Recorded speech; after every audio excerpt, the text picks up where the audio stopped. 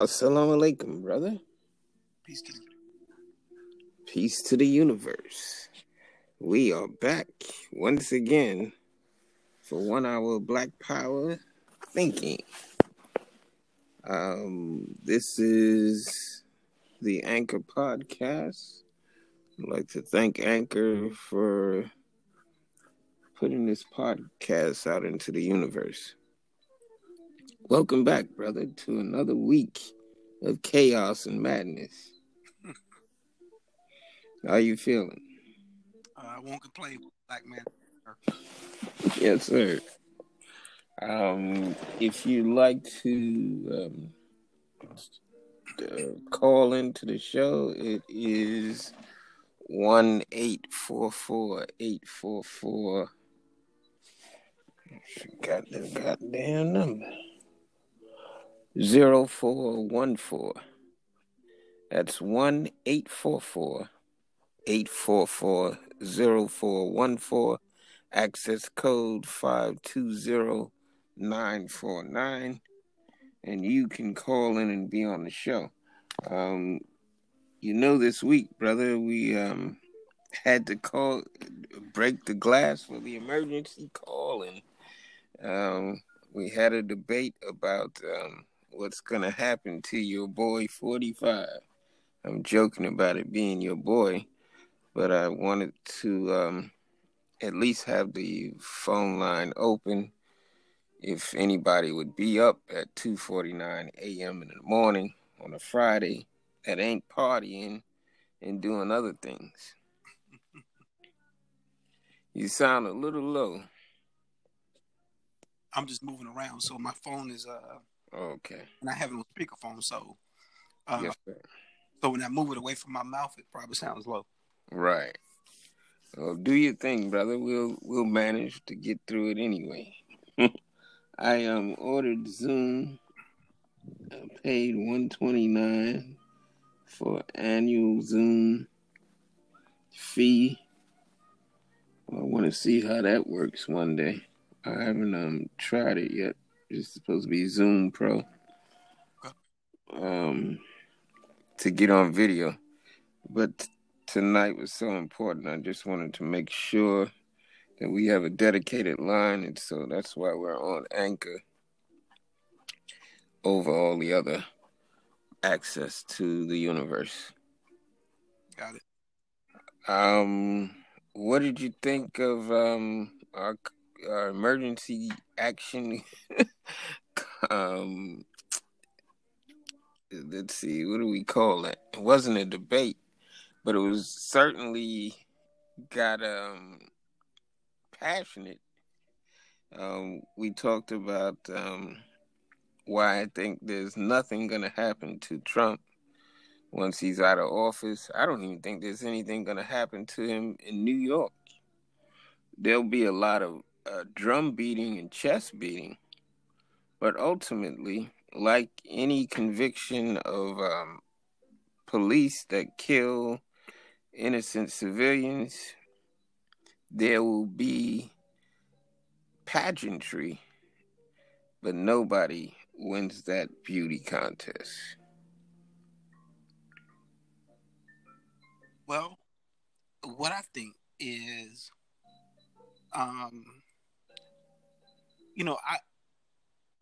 I used to think that, or still think that I am a fool, but I think that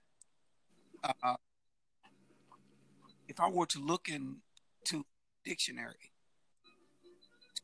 word literal, like your face would be right there. Under what definition? like To the nigga that don't believe shit. No. My face would be right there. No, not there. What I'm talking about is the definition or the word literal. Mm-hmm. like for example, for me, if someone says something to me, like I will hold them accountable for what they say, like word for word. Mm-hmm.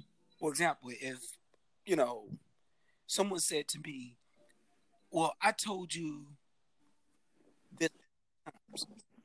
Well, I would say, no, you didn't. You actually, it's 3 times. And these were the 3 times that you told me this. 3 times. Now, you, on the other hand, what I discovered is like, if you're reading context. Unfortunately, brother, you're breaking up. Okay, I think I might have to use my earphones, my earpods. Okay. But I can't put them in now because if I put them, well, let me try. But you, on the other hand, you would take context and use that literally, right? It's almost like arguing with a Jehovah Witness, arguing, co-Christian about Genesis 1, 2, 3, and you would just stay on. This is what the book says. This is what this, and it's so literal. It's like you're following the word, detail by detail. And I think sometimes that's where we get lost. It is we're so literal. And so as I was listening to the conversation, all I kept thinking about was how literal you were. And you were, in my opinion, like not flexible. Like you would not move from that point. And so I was able to get your point, but I was also able to hear the other sides. But you was not budging from that. You were like, this is the point. This is what it says. This is what you need to do. Blah, blah, blah. It's like dot, dot, dot, dot, dot. We're going to follow these bullet points, right exact to the letter. And I was like, and so it gave me like like a wake up call, like how I may be. I'm always holding people accountable for what the conversations that they may have. You say something to me, I'm going to ask you, well, where did you get that from? And I'm going to, make you substantiate what it is that you're saying. And if you can't do that, then whatever you're saying is going to lose credibility to me or for me. Right? And so when I was listening to you, I was like, wow, I thought I was literal. This is I'm going to read you these 2 sentences. Listen to these 2 sentences, and this is the fact. And I was like, wow, okay. So that was the first thing I think I took from the discussion. Yes, sir. I tend to agree. The only thing that motivates that type of behavior out of me is the fact that somebody will tell me something, and I'm gonna say, "Now you have to prove that." Like you just mentioned that I do the literals, but I don't appreciate when people are not correct, and that shit is going out into the universe. At least be correct, or at least be flexible. If you show no flexibility, I'm going to return that to you based on what you said. Okay, you don't have any flexibility? Let's challenge what you said.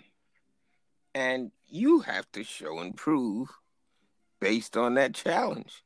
Because all I said was A, B, and C. You're saying that this is the definite what can happen, and I'm saying that's not the way it works.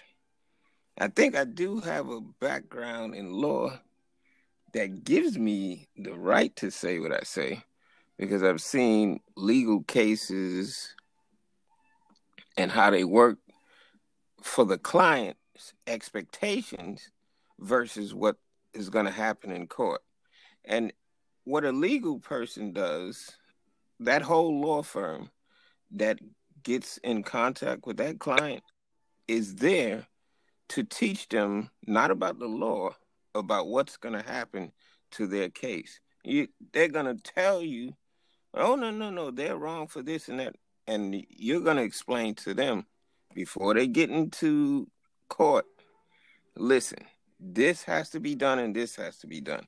This is what you have to prove. This is the evidence that you have to bring. If you cannot produce this evidence, it's not going to be, oh, let me go home and get it. It's going to be your case is dismissed. So you have to dot every I, cross every T, and you still may lose your case. It depends on the how the judge feels that day, how the jury feels that day. Nothing about what you think is a guarantee in law. It is as arbitrary and capricious as you can get. So you can't let people make promises to you. A bad lawyer or a bad attorney is going to tell you, oh, I could win that case. That's because he wants your money. But every lawyer goes into a case thinking that he's going to win. It's the defense against the prosecutor in a criminal case, but it's lawyer against lawyer in a civil case. And it's even in small claims court where much of the evidence and all of this other stuff is not necessary. It doesn't have to follow procedural because it's two regular people fighting about small claims. You don't have to follow all of the, like you were a lawyer and that had to go to a law school. Those small claim courts don't turn out like you want. You may be perfectly honest and the judge for some reason doesn't believe you. Because he has to judge or adjudicate every case, make a decision on every case based on a protocol. If you don't meet the threshold of that protocol, whether you right or wrong, lying or innocent, he has to judge against you. And I don't think people understand that. And I tell people about politics.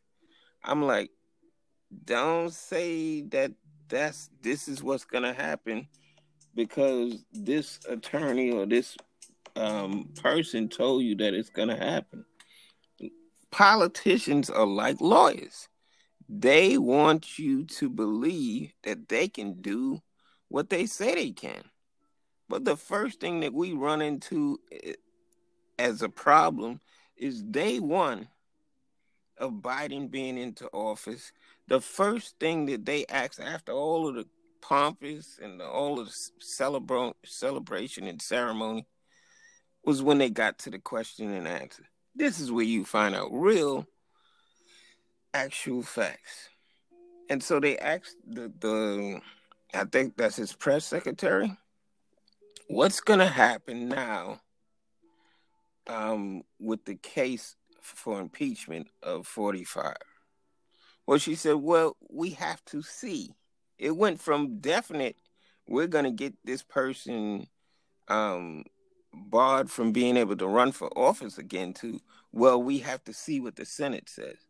And guess what is going to happen after the Senate? Even if they are able to convict him, it still has to go to the law. And the process of that Senate hearing is not judicial, meaning that it is not about law. There's nothing legal about it. The only way that you can remove a president from office is you have to invoke that 25th Amendment, and you can only do that in court, not in the Senate, not in the House.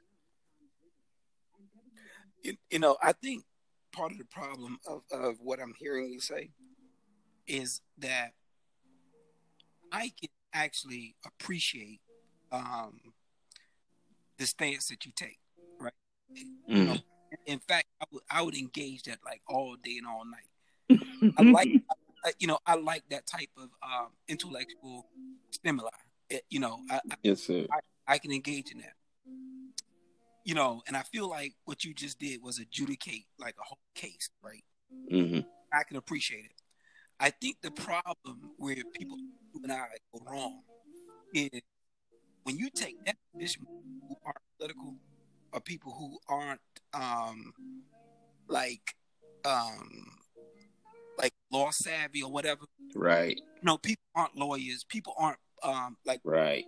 like my bachelor's degree is in political science and history, so I can appreciate like when you start going into detail and all that stuff. I like that. I appreciate that because I'm going to challenge you every step of the way. You Right. challenge me every step of the way. I can appreciate that, but the people that you are probably having a conversation with most of the time are not. Right. So they are not going to appreciate any of what you just said Right. and in what you said it. In fact, they're probably going to find it aggravating. Exactly. So, And want me to shut up. so I think that I think the problem is you're having conversations in atmospheres or environments that is not going to be appreciated or accepted. Mm-hmm. You have to be careful with the audience that you're having that conversation with. Right. Otherwise, you're going to leave there very frustrated. Exactly. Which is what I said about us being unproductive. Actually, our conversations are pretty damn productive. But to the layperson that's just listening to this, people are intimidated by that, and they should be because they're not familiar with that industry. So when I say that our conversation is unproductive, it's not a slight against you. Even when I challenge you, it's not a slight against you. And you said the same thing to me. It's not a slight against me, but what it is that we need to continually keep in our mind the audience needs to be included in the conversation or the process. Right. And so, not that we have to dumb down our conversation, but we need to make it appealing to the audience. So that's what I mean by unproductive. So Right. once again, here we are at the 18-minute mark in DF and Universe. And we are putting our thoughts out into the universe. And the ultimate goal here is Black Power thinking. It ain't the only goal, and it's not the only way to have a conversation, but it keeps us focused on something other than the way a conversation can fall out of focus and all the other things that could happen in a conversation. We'd like to de-escalate the contrasting or conflicting arguments and somehow open it to the general audience.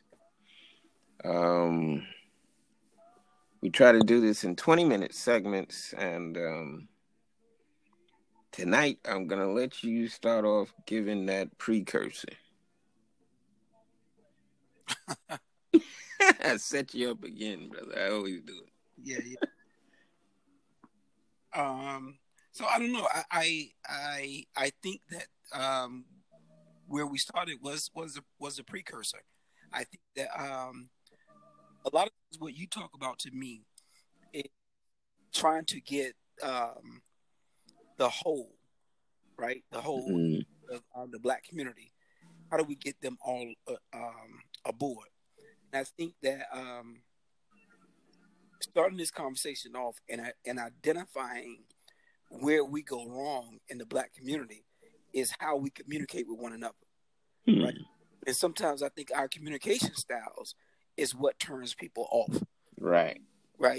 And so, like, because we're friends, right? I mean, we can have conversation, and at the end of the day, we know it's all love, right? Whether we agree or disagree. But if we're having communications with other people, we have to be cognizant of who we're having conversations with in our communication style. Because like with you and I, sometimes you and I could be saying the same thing, but saying it very differently, and it comes off, Right. like we're disagreeing. Mm-hmm. But it's just our style of communicating. Right. Right. And so I think I started off the conversation by saying, wow, bro, I thought I was literal. But listening to you, I was like, wow, now that brother is really literal. Right? Like, like I like to hold people accountable for the conversations that they're gonna have with me. Mm-hmm. But, and I don't even know if I picked that up from you or where I picked that up from. Well, I think I picked it up from a lot of different places, because if you were going to be a political science major, you were definitely going to hold people accountable. So, yeah, I think there were developmental stages probably for me in terms of,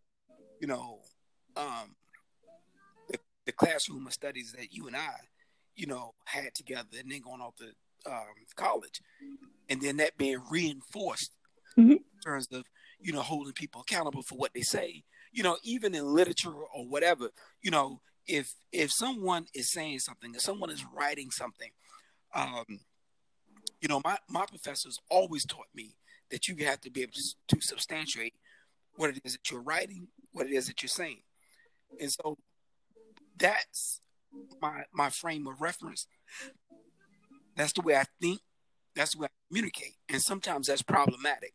Just even in my very, very personal relationships, whether it be, at home or my kids, my wife or whatever, I'm always holding them accountable. And that's why, this year I was saying to you, like I had never celebrated Christmas in my birthday, but my kids this year said, well, we want to have a tree, right? Mm-hmm. But what they did was they came to me with a PowerPoint. They had all these, they created this PowerPoint, and okay, this is why we feel we want to have a tree. Here's, our points of why we think it'll be effective and why you like it. I mean, they just literally like had all these details about the pros and cons of having this tree, right? Mm-hmm. So again, as I listened to you start off, or start off this podcast, is it made me think about, wow, how literal have I been to them, or how literal am I as a person? That even in my own household, when when my wife or my kids approach me, they feel like they need to have a strong argument, a strong plan, just to have a conversation with me. They know that I don't know what I created in doing that, because it wasn't intentional. Right. Personality that they feel like, we need to be able to substantiate our argument, because he just ain't going for a simple conversation. Yes. Or just your simple opinion. No, it's just it's not an easy sell with me like that. Right. And so that can be a blessing to have that type of skill, and yet a curse when you try to just be yourself amongst other people. Yeah. It's catch-22. You're damned if you do, and you're damned if you don't. Yeah. And this is the way I am. And I just had to yell at my daughter because she was demanding that I do something for her after asking me a favor. And I say, I usually say no to favors, but I'm going to grant you this favor. What do you want me to do? So she went through what she wanted me to do, and I didn't do it the right way she wanted me to do. And then she starts going in, no, I need you to do this, blah, blah, blah. And I'm like, listen, stop right there. Your favor is over. But you promise. No. I take back my word is bond, but I'm not going to let nobody dictate to me how to do them a favor. If you wanted something done, you need to do it yourself. And that's why I don't like people asking me for favors. So it's a catch-22 either way. You have to establish boundaries of what you'll tolerate in a conversation, and you also have to be understanding of who you're in the conversation with. And we're trying to do that with our audience, and sometimes we fail at it. Mm-hmm. We are at the 25-minute mark in DF and Universe. I've got a person, Angela, from California, trying to get into the conversation, but she's breaking up the recording with a text. I'm gonna choke her. She can't hear me now. We're gonna take a quick break, and we'll be right back for another segment of 1 hour Black Power Thinking in DF and Universe. Bear with me, brother, while I try to get her on the line. If I can't, I'll get back to you within 1 to 2 minutes at the most. Okay. Do you need me to hang up? Yeah, we're gonna. I'm just gonna re-invite you back to Anchor. But you don't have to, it's not about a phone issue. I'll just do what we regularly do. Okay. We just hang up from Anchor, and I'll text you right back with the next segment to begin. Okay, cool. Peace.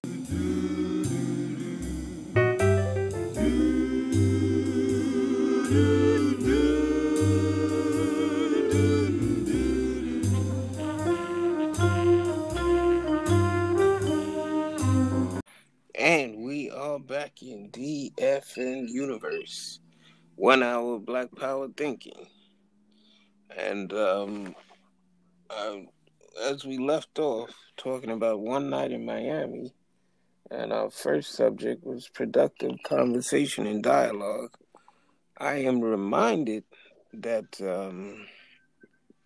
when it came to authentication, when we talked about one night in Miami, there's certain things that you can't allow people to get away with in conversation. But then you get accused of being too smart for the conversation, or just too serious for the conversation. And they decide that you shut up because of what you know. Like, oh, you think you know everything? No, I'm just trying to correct you on something. Well, I think that what we have to be careful about that, and going forward, is that what has happened over time, particularly as it relates to race or racism in America, is that white folks have convinced black folks that if they talk about race or they talk about racism, that they're the ones that are racist. Right?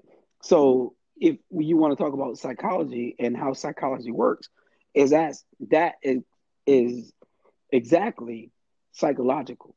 Because what people have done is they have made you psychologically think that if you're the one that's talking about race, then you're the one that's racist and being divisive. Right. So what happens is they're able to I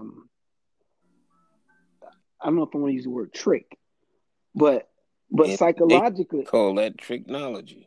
Right. But so they're able to convince you psychologically that something is wrong with you, as opposed to something that's wrong with them, or racism. Right. So it's almost like you and I had the conversation when we talked about Dr. Joy DeGaru, who talked about post-traumatic slave syndrome. But one of the biggest things that she talked about in post-traumatic slave syndrome is cognitive dissonance, right? And so what happened with white folks is white folks, in telling their history, when they talk about George Washington, Abraham Lincoln, all these different presidents that came, prior to, how they were great men, right? And then understanding how they were these great men, you had to cognitively distance yourself from the bad things that they did so that you can accept all the good things that they did. Hmm. And so that's what historically white folks have always had to do, whether they did it intentionally, or whether they did it unintentionally. This is what they have historically had to do. They had to cognitively distance themselves from the bad things that their ancestors and their grandfathers and their fathers did. Hmm. And so what we have to be careful of is what white folks are doing is they are training us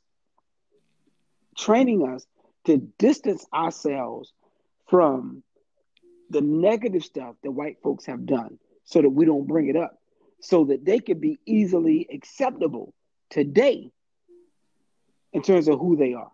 Hmm. So what they have started to do is train us to remove the way that we think or know about history as relates to white folks and the bad things they've done. So you don't bring it up. If you don't bring it up, then you can't remember it. Hmm. And if you can't bring it up, if you can't remember, then you don't remember the negative things and the bad things that white folks have done. Now, I go a little bit deeper psychologically, right? So, psychologically, there was this guy named Ivan Pavlov, right? Hmm. And so, what Pavlov did is he had this thing called classical conditioning, right? And in classical conditioning, what he did was he did this study with dogs, right? And in his study with dogs is he noticed that dogs would salivate when they you laughing. Yeah, I'm familiar with the study. Okay. So he did this thing with dogs where dogs would salivate when they saw meat, right? So what he started to do was what they call classical conditioning was he started to look at how dogs salivated when they saw the meat. So he started to introduce um, this bell, right? And so this bell, he would whenever he introduced a food, he would introduce he would ring this bell, right? And so what what he ultimately learned was that even when he removed the food, the meat, and just rang the bell, the dogs would naturally salivate. Hmm. He called that classical conditioning, Hmm. right?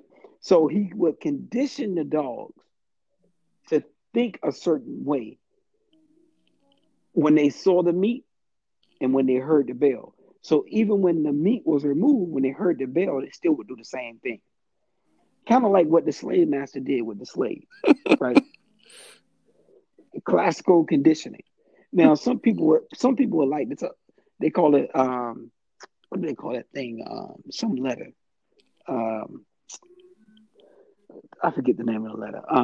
But there was this letter that they say that Oh, um, Willie Lynch letter. the Willie Lynch letter, right? And the Willie Lynch letter taught all these slave masters how to treat the slave. Classical conditioning is just that, right? Hmm. Because what happened was they trained the slave so much in that when the slave master showed up, they will automatically react a certain way. So if we go back psychologically, you know, this is what Pavlov understood about dogs. He eventually implemented this in the human beings. Hmm. That that even when the stimuli wasn't there, even when the stimuli wasn't there, the stimuli is just like what we talk about with the stimulus check, right? Even when the stimuli wasn't there, if you convince the people by the bell, so you don't actually have to give them a check. You just tell them that the check is coming by ringing a bell, and they instantly get happy.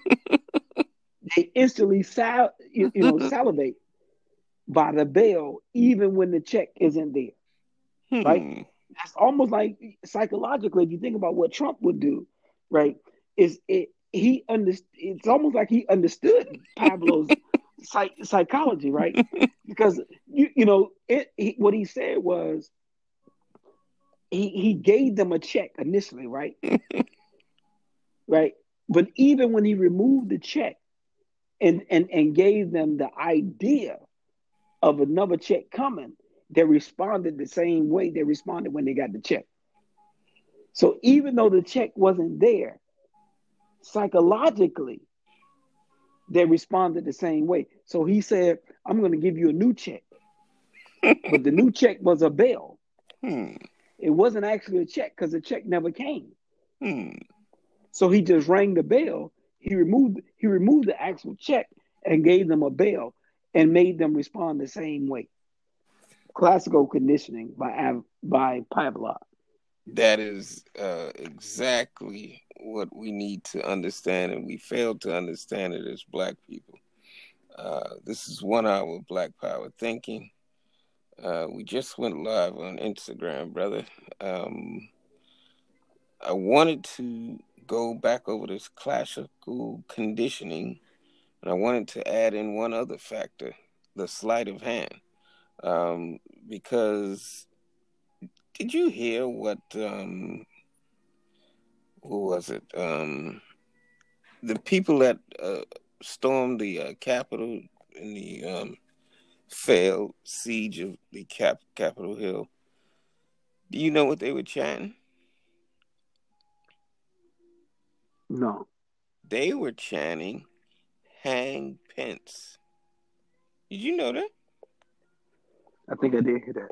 Yep. Do you know that that's the sleight of hand and the classical conditioning that we fall under every time? We fall for it every time. Now, if they say hang Pence, there is the out for Trump, and people don't even realize it. All Trump has to say is, if I incited the riot, why would they say hang Pence? Just a little sleight of hand like that says that he didn't incite the people. Those people are not his people. Because why would he tell them to attack Pence? But in fact, he did. He did, right. He did. He in Yeah, fact he said did. verbally. Right. If He in fact verbally said that right. Pence is But not going if to. they can get you distracted like that and let you believe that this was his mob, then they've already won. This is a distraction.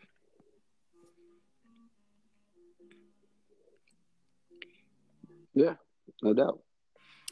No doubt. What I wanted to also bring up another point that we were making earlier about having a conversation and how quickly those conversations can get out of control and nothing productive comes out of the conversation. And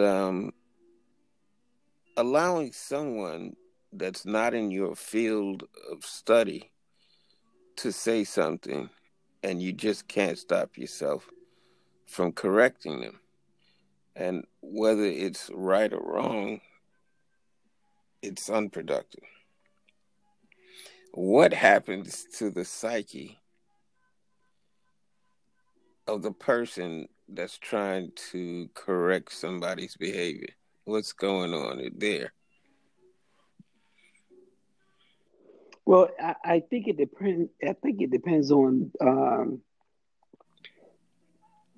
I think it depends on their motivation of why Mm-hmm. and how they're trying to convince someone. Are they trying to convince someone because they just need to be right, or are they trying to convince them because it is the right thing to do? Mm-hmm. And I think that you have to know when to be flexible with that, right? So depending on your audience, big or small, your desire to be right or your desire to prove right is what might be problematic. Hmm. Because if it's just that you want to be right, then what does that mean for you, Hmm. right? Because if it means that much for you to be right in the conversation, as opposed to an overall healthy conversation, sometimes the desire to be right is probably not the most effective tool at that time, right? So it's like me having a conversation with, um, I don't know, my kids or my friends or my wife or whatever. Hmm. Um, is it always the time to be right? Um, it's relative, right? And it depends on the conversation. Because what I want to do, in terms of raising my kids, is I want to always give them the opportunity to have a voice, but have a voice in a healthy and mature way, right? Meaning that, okay, you're 13 or you're 17, you have a voice, but your voice should be in a healthy, in a mature way, meaning that you don't just get to speak, without any boundaries, Hmm. but you can have a voice, but it can't be reckless just because you have an opinion. Right. So it's not about me being right or wrong, or you being right or wrong, because right and wrong sometimes is relative, They- depending on the perspective. So if it's just my perspective that this is right, that's one thing, right? But and you might have a perspective, and your perspective might be right, depending on where you're coming from, right? And I need to understand that because I might understand things from my perspective as an adult and as a person of my age. That's how I see it. But I need to be open enough to hear your perspective because you might not be wrong. Mhm. You just might be right from your perspective. And so what I want to do so that we can align ourselves is understanding is helping us both understand one another's perspective and understand where you're right with where you are and understanding where I'm right with where I am. And just meeting one another in those places, that's the healthy conversation. Yes, sir. One of the things that would frustrate me is trying to establish clear boundaries for the conversation, and that usually doesn't happen with a person that's passionate about what they're talking about, but they don't know what they're talking about. You're passionate about it, but you're not speaking actual facts, and I think that pisses people off that I begin to set up a boundary. Okay, if you're saying that, then you can't go past this line. Because if you go past this line, you have to agree with me. And if you don't go past that line and you stay where you are in your understanding, here's how I'm going to attack it and show you the flaw in where you're standing in the conversation. Um, we do that in chess a lot. I think a lot of people don't realize how cognitive chess is and how psychological it is and how much you have to pay attention to the way a person is playing the game. And it's Yeah. very serious. But everybody doesn't know how to play chess. Right, So if you're playing chess with someone who doesn't know how to play chess, right. then you are you are actually the loser, right? Mm, Because you because and the interesting thing about chess is you become as effective as the opponent, mm-hmm. right? So if you're playing chess with someone who can play chess, then you are going to be a better chess player. Right. But if you're playing chess against someone who doesn't know chess or know how to play chess, then you aren't really being an effective chess player. Mm-hmm. Because I mean, it's almost like taking advantage of a kid. Kid just doesn't know. Right. Chess player just doesn't know. So you're making these advanced moves against someone that doesn't know how to defend the move. So The other even if you're winning, scenario is that I can teach you how to play chess without even telling you it's a game or that it's chess. but you can't. You can't teach someone something that they're not willing to learn. That they're not open to. Yeah, And that is the point of a productive conversation. Knowing yeah, when a person is not open to learning. yeah, And so that's when I cut conversations off. It's difficult to have to do it, but you have to know that all lines of communication are effective only when they stay on the line. As soon as they disconnect, the productivity cannot start or continue.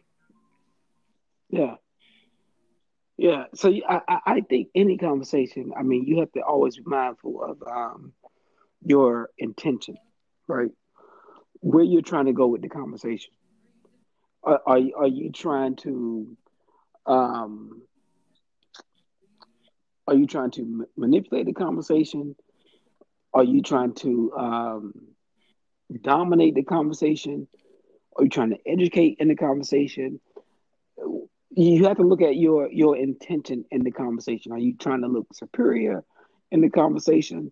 You know, all those things are going to be a factor in terms of what is the intention of the conversation. Is the conversation intent for a person to learn, or is it intent for someone to seem smarter, someone to seem dumber? You always have to look at, that in terms of the conversation and where it's going, right? Because if I find myself in a conversation where I'm just trying to win the conversation, then that's a different conversation, But if it's in a conversation where we're actually trying to have an intelligent conversation, that's a whole nother conversation. Hmm. But I want to remove myself from conversations where um, it's not mutual, where both of us are learning. Hmm. Yes, sir. We're at the 20-minute mark in DF Universe. We were live on IG. If you got 15 minutes, brother, I'll come back for a bonus round right quick. I wanted to bring up a point about IG, and we'll leave it at that for the night. Okay. I noticed, bro, that when I tried to log in, well, when you sent me the link, and it made me go through all these changes to log in. I'm not sure what happened, but it made me do a name change and all that other stuff. I But see that. yeah, I'm not sure what happened because I think initially, I, I don't know if you were in charge of the name change or I was in charge of the name change, but I'm not sure what happened. I thought it was because I had too many windows open. I had like 20 applications open. I thought it was fogging up the ability to connect with you. Okay. Well, I'll go back and look in on my end and see if anything. But I know initially I didn't do anything. It just popped up Yeah, the I way that just it did. noticed it don't say Dr. Wayne Moore anymore. Yeah. Now it's saying something. It's saying Sunny Moore. Right. So I'm not sure why that is. Maybe it's because when I initially added you, I added you as Dr. Wayne Moore. Okay. And then when you came back in, your name was already Sonny Moore. Yeah. I'm not sure why that happened that way.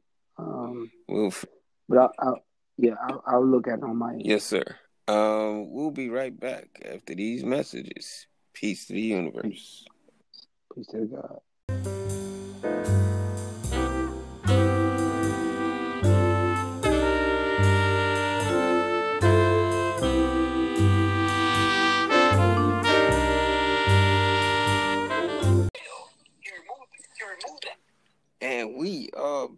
in the effing universe. 1 hour of Black Power thinking into the bonus segment. 15 minutes, brother, and that's it. Sometimes we go overtime. The last one was like 2 hours. Like, whoa. We be pissing people off. Like the preacher in church that don't know how to end the church. Wow. I didn't know it was that long. I looked at it like, damn. We got to stick to this, keep our word.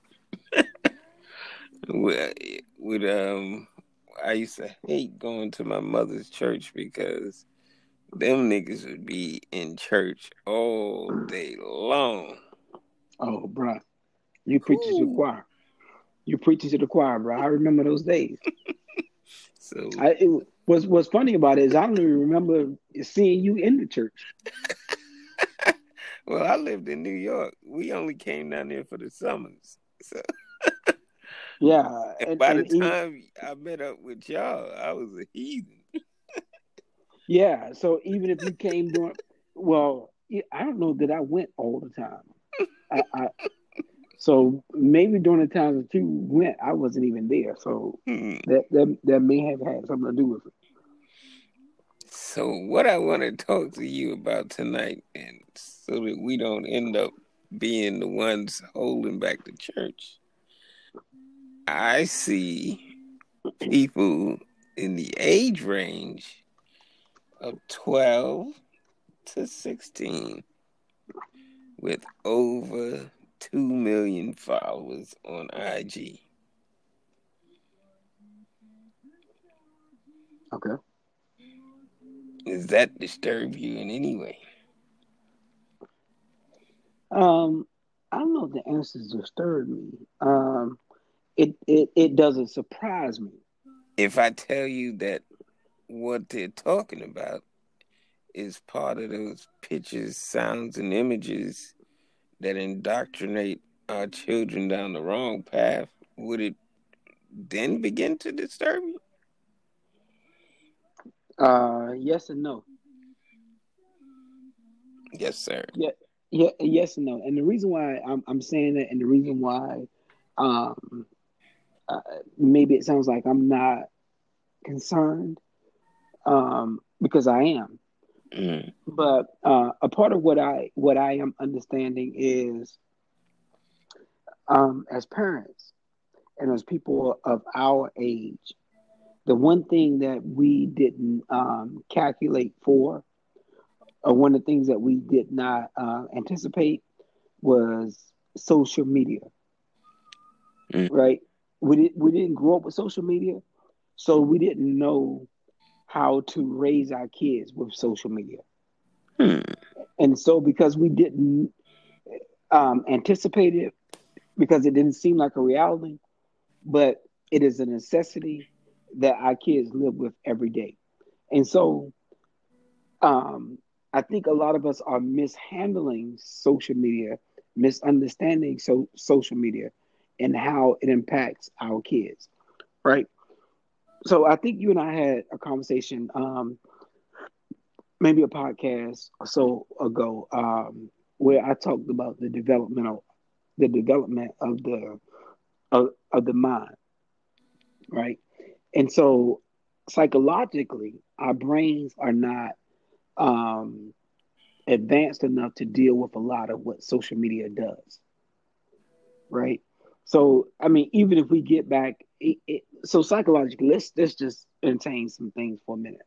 If we go back to Freud, or we go back to Pavlo, or Piaget, or if we go into Erik Erikson, none of what they taught had you could have anticipated. I think what today's psychology um, had any effect, or that they anticipated psychologically what today's impact of the internet or social media would have done. Right? So, so what I'm meaning by that is, your brain develops a certain way, regardless of the way that I think that social media is developing. Your brain is still kind of dinosauric in a way. It's still developing the way that it's always historically developed. And reptilian mind. Right. So, let's say you and I, right, the way that we grew up, we can remember TV cutting off at 12 midnight, right? Sir. So you weren't inundated with um, Pictures, social sounds, media. and images. Yeah, you weren't inundated with social media all day, television all day, cartoons all day, news all day. Your mind just wasn't inundated like that. Mm-hmm. But these kids is different. Their minds are. Mm-hmm. They have a cell phone.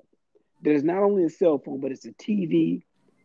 It's a news anchor. It's it's a friend um app. It's all of these different things at one time. So your kid doesn't necessarily need to come downstairs to Mm-hmm. sit in the room with you, you know, for family to engage. That kid could literally sit in his room or her room all day with Mm-hmm. just her cell phone, his or her cell phone. Now, when I was raising my kids, I purposely didn't put a TV in my kids' room. Mm-hmm. So I didn't put a TV in my bedroom, and I still don't have one Mm-hmm. because I wanted to force family interaction, Mm-hmm. right? And the way that I did that was I only put a TV in the family room. Mm-hmm. I put a TV in the family room and a TV in the basement. So just in case I wanted to watch sports and the family didn't, I could go watch football. But other than that, Mm-hmm. the only TV that could be watched was a TV in the family room. Everybody had to come into the family room to interact to watch TV. Mm-hmm. But because See why you're not worried. You got your bases covered. well, I mean that's just the way I raised. That's just the way I made the household. Now, when I started giving my kids cell phones, Mm-hmm. it became different Mm-hmm. because then they started spending more time because now it wasn't about the TV. And initially, I was thinking it was just about the TV because that's what I grew up on, right? What was the TV? So I wasn't thinking like, if I give them a cell phone, Right. they're going to utilize a cell phone like they use a TV. But that's what happened, right? So Mm-hmm. what started to happen was my kids would be in their room. They didn't need a big TV, right? And so Mm-hmm. what I was thinking was the big TV would be the thing that would gravitate everybody, to one place. Mm-hmm. But that generation of kids didn't It's need a big gone. TV. They didn't need a big TV. Right. All they needed was their cell phone. They would watch movies. They would Yep. they would YouTube. They would do everything they needed to do on their cell phone. Mm-hmm. Now that's what I didn't anticipate, right? And so again, going back to what you were initially asking me about, was I surprised or am I surprised? No, I'm not, Mm-hmm. because this new generation, that's how they communicate. That's how they interact.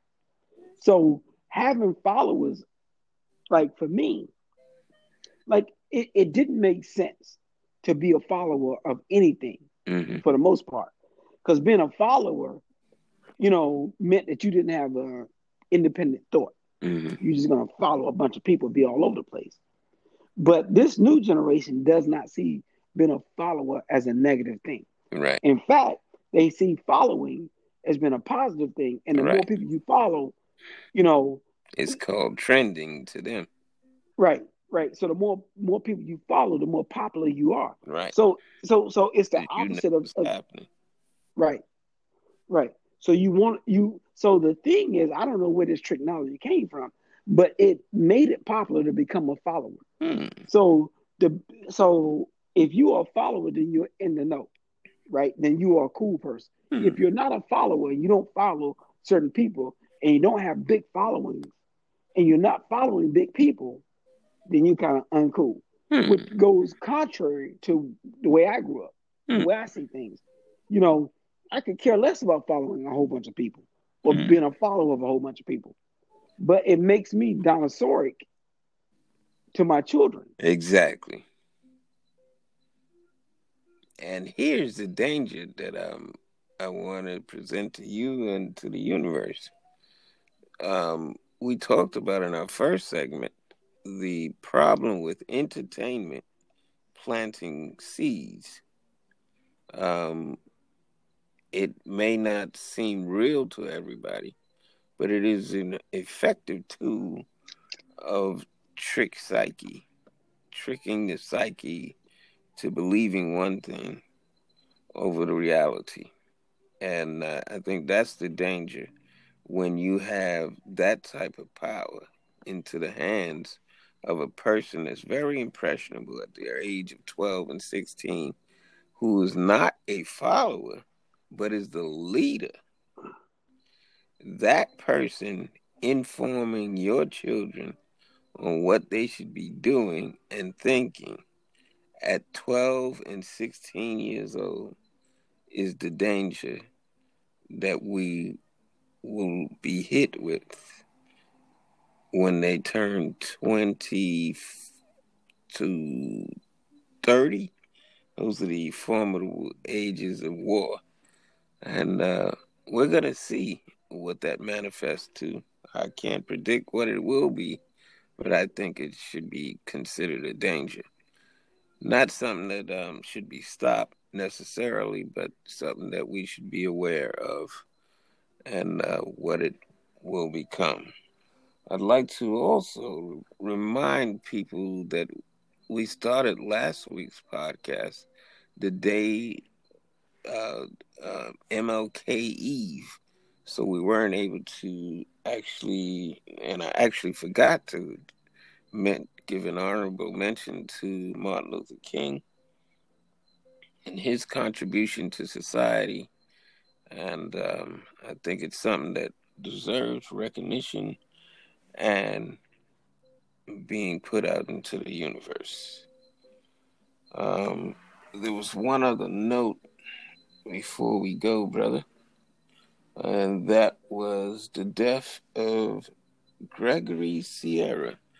Most people knew him as Chico. Not Chico. What was his name? Julio. Julio on Sanford and Son. He had the goat, and Sanford would always pick on him for being Latino. He was also in Barney Miller, for those that remember that sitcom. So he was in two popular sitcoms. He dies at 83. Gregory Sierra. Any last words, brother? Well, bro, how you gonna mention this Chiquino brother without mentioning Hank Aaron passing away? I didn't even see that, and I'm glad you mentioned it. And that's why there's two minds on here you have to deal with, not just one. In case I miss something, shout out to Hank Aaron. When did he pass, brother? I think he passed. I'm gonna look it up right now. Not to. Well, today is a new day, but yesterday. Wow, damn sure did. Rest in peace to this brother. Mm-hmm. He was iconic. And definitely what he meant to the black community. You know, and I'll say that, you know, particularly as it relates to the Black Negro League, because right. my father-in-law actually played in the Black Negro League. Wow, that's amazing. Yeah, it was an American professional baseball right fielder who played 23 seasons in the major leagues, from 1954 to 1976. Yeah. Dies at 86. Yeah. Yeah. So he was the first person, right? The first black person in the major leagues that came over from the Negro League. Yeah. Amazing guy. Yeah, and I think it's historical to note that. Yes, sir. Indeed. And we are at the 1509 mark in DF and Universe. It is ironically 444. And on that note, we're going to give them a break, brother, and go back and prepare for tomorrow night. And we shall take over the universe once again. Indeed. Peace to the universe. Peace to the gods and earth. Indeed.